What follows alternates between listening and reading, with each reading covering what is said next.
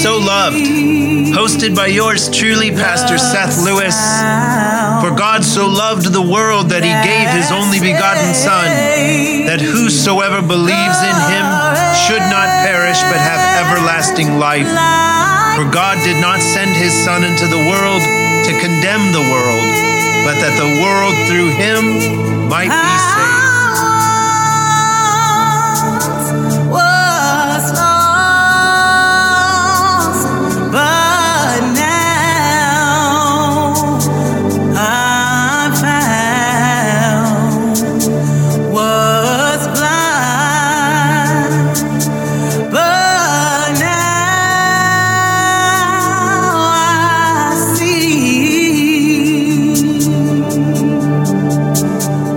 Everyone, thank you for joining me.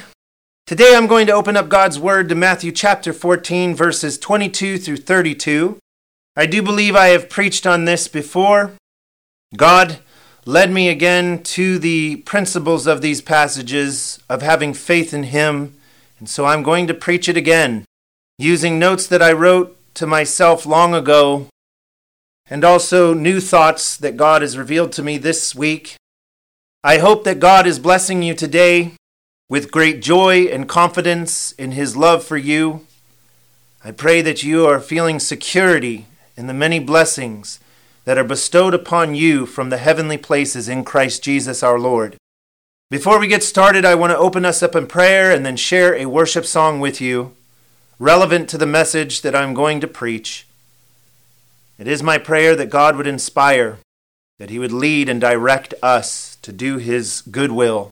Heavenly Father, I pray for this time. I ask God that you would lead it. I pray for everyone who listens to this message today.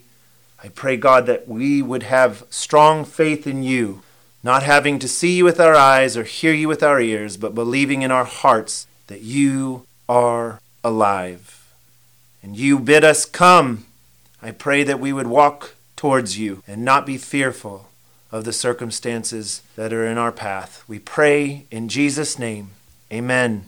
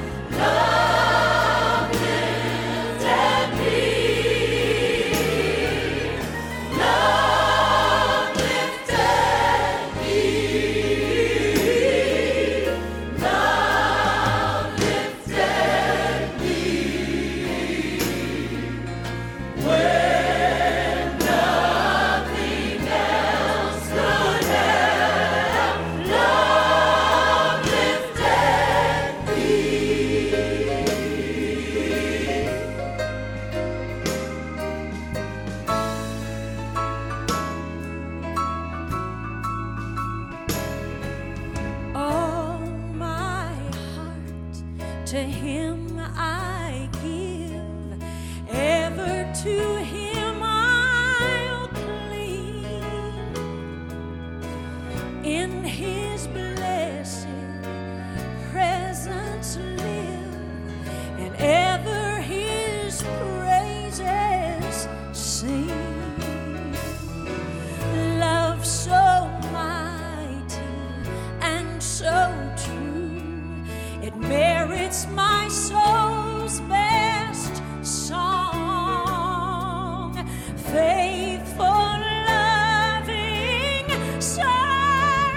you to him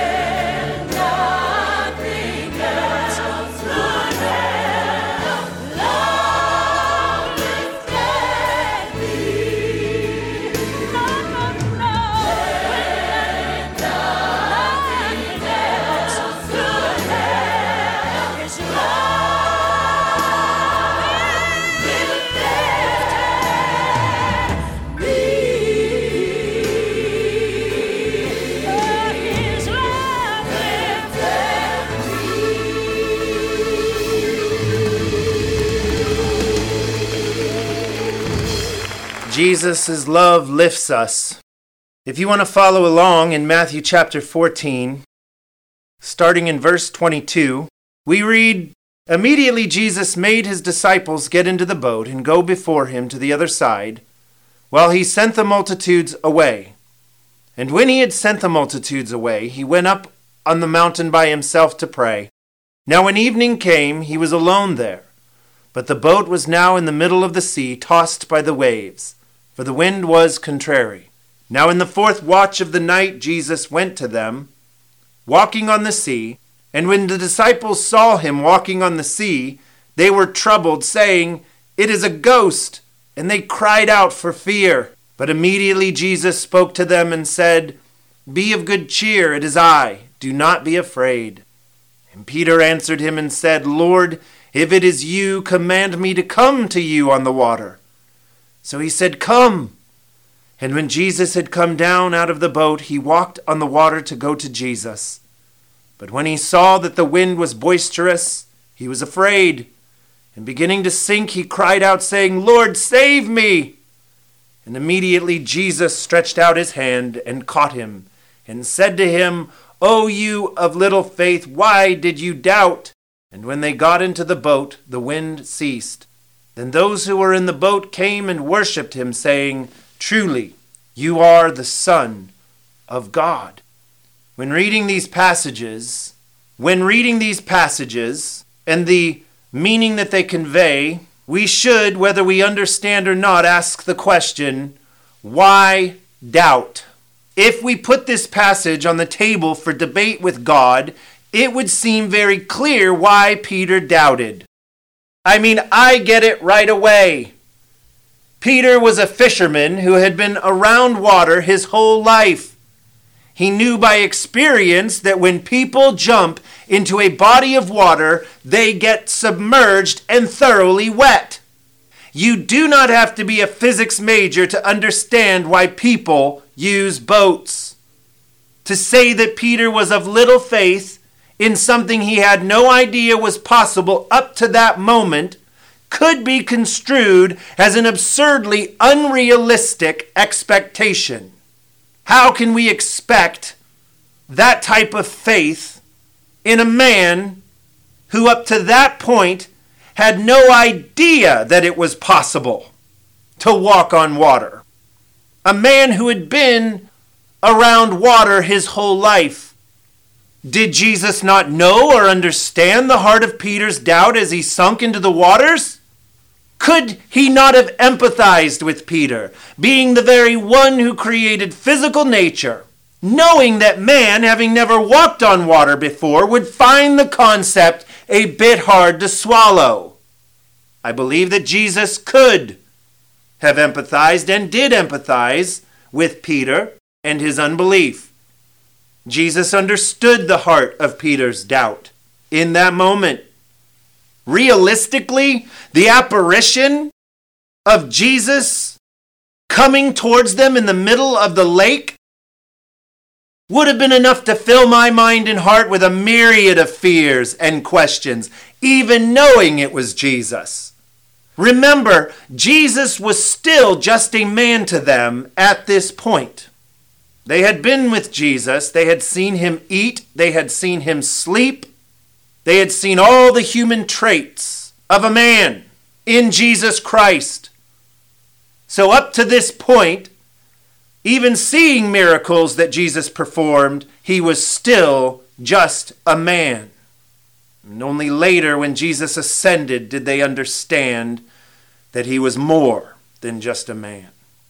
So why was Jesus seemingly so hard on Peter's doubting? Peter was inside the vessel and took comfort in the safety it provided. The problem arose when, after initiating the impossible prospect of stepping outside the security of the boat, he began to lose faith. It was Peter who initiated, after knowing that it was Jesus, after hearing the words of Jesus saying, "Do not be afraid, it is I." It was Peter who initiated this impossibility of getting out of the boat and walking on the surface of water to Jesus. Peter initiated this stepping out of his comfort, the safety of the boat. And then the problem arose when, after initiating this impossible prospect of stepping outside the security of the boat, he then began to lose faith and sink. The moment Peter heard "come," he started by faith to cross the frightening deep of unknown possibilities with Christ Jesus straight ahead in his sights. I personally don't believe Peter began sinking because his eyes drifted off Jesus. In this present time, we can't physically see Jesus when stepping out by faith. Our eyes are not physically on Jesus Christ as we live day by day in this world. Our eyes are looking in all different directions in this world, and yet by faith in our hearts and our minds, we trust in him. I don't believe that Peter began sinking because his eyes drifted off Jesus. I propose that he began to sink because he lost confidence in walking on the surface of what was unfamiliar to him. Jesus had already bid him come, and he had approved the possibility to do an impossible thing.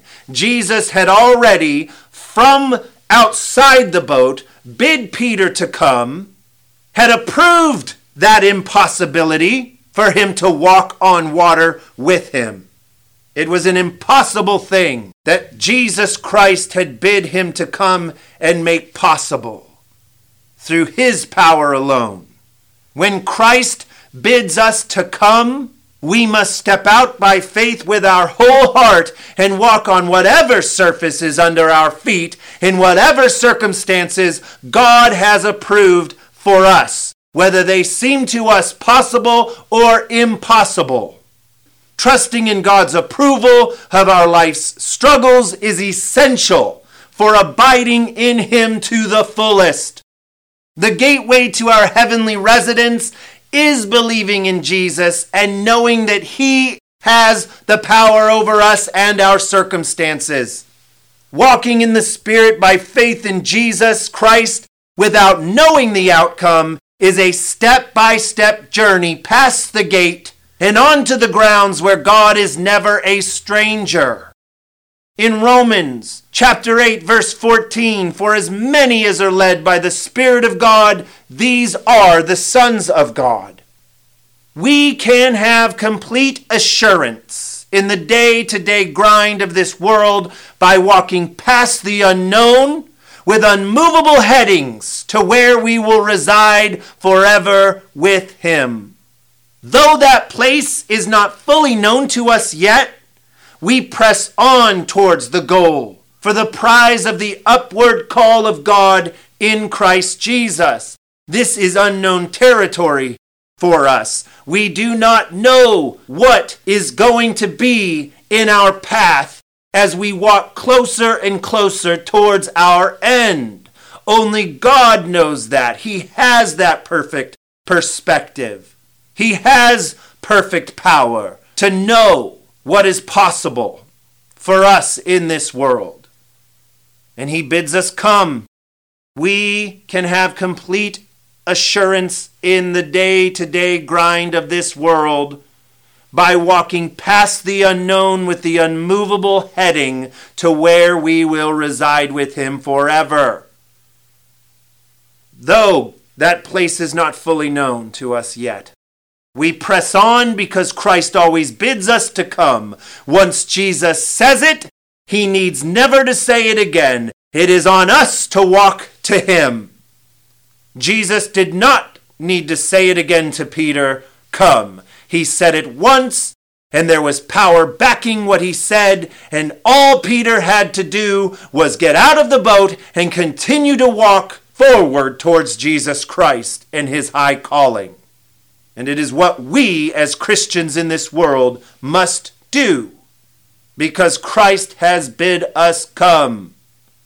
And there is power backing his invitation for us to come. Understanding the way we are going or trusting the ground that we walk on is unnecessary for us to accept God's approval and plan for bringing us to the end of our journey safely. No matter what our ground looks like to us, whether we look before us and we see steep mountains that seem to us too hard to climb, or valleys below that seem too cold and dark for us to traverse, we do not have to understand the way that we are going. All of that is unnecessary for us accepting God's approval and plan. Listen to 1 Peter chapter 1, verse 6. In this you greatly rejoice, though now for a little while, if need be, you have been grieved by various trials. Going on in verse 7, that the genuineness of your faith being much more precious than gold that perishes, though it is tested by fire, may be found to praise, honor, and glory at the revelation of Jesus Christ. That is the revealing of Jesus Christ, who we do not now see with our eyes. Moving on in verse 8, in 1 Peter chapter 1, whom having not seen, you love, though now you do not see him, yet believing you rejoice with joy inexpressible and full of glory, receiving the end of your faith, the salvation of your souls. We do not have to understand or see him in this present time to believe and to walk on the surfaces of the unknown by faith in his power and strength.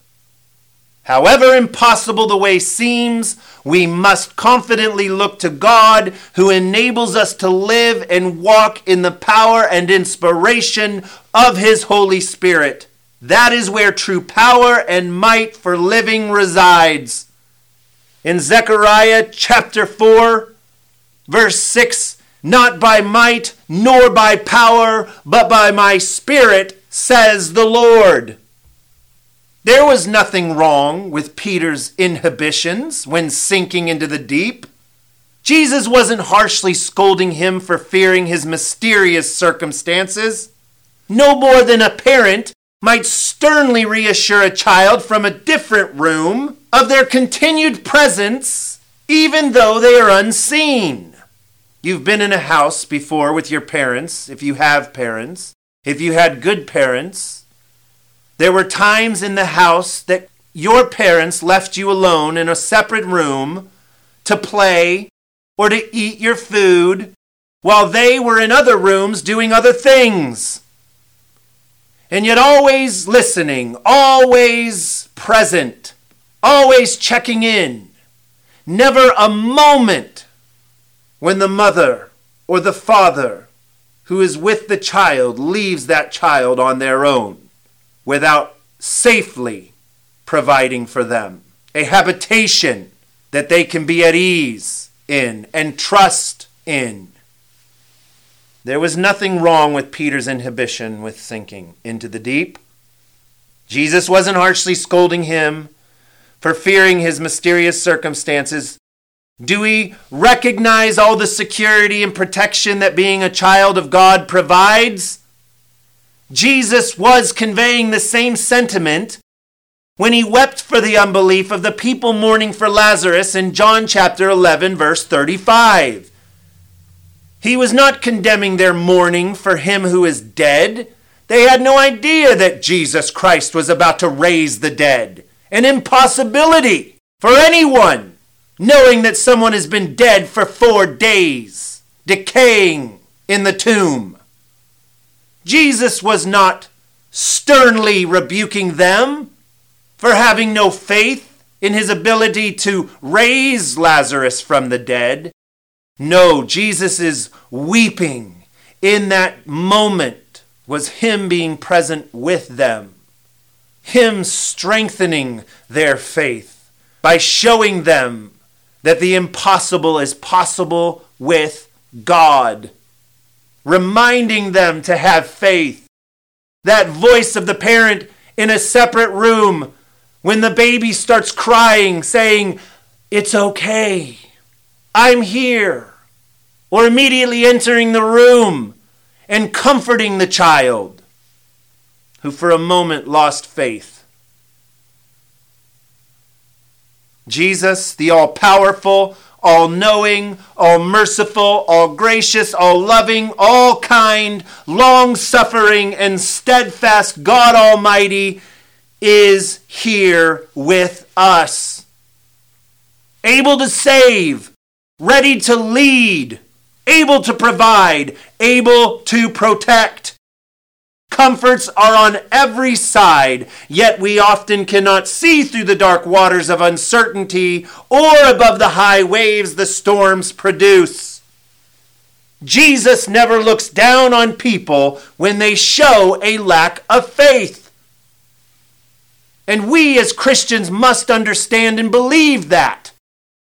Else we are inviting shame and condemnation into our hearts and our minds, from which we will not recover speedily if we do not understand that God has forgiven us, that God understands us, that God is living side by side with us.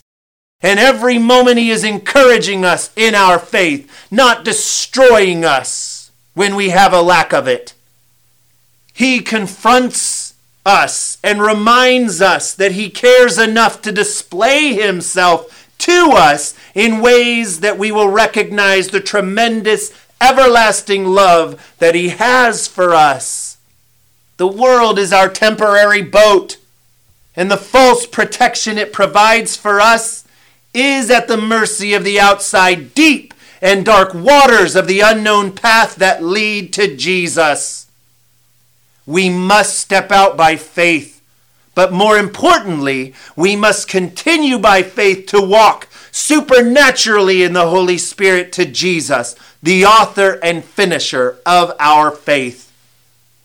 When we continue to come to Jesus, when we begin to sink, he will grab hold of us and come back with us hand in hand into the world to which we are now temporarily confined. And then he will open to us the doors of heaven so that what had been fearfully unknown to us while walking in the unknown will be but a stepping stone to that which has been known of us all along. A bid of approval to come by his finished work on the cross.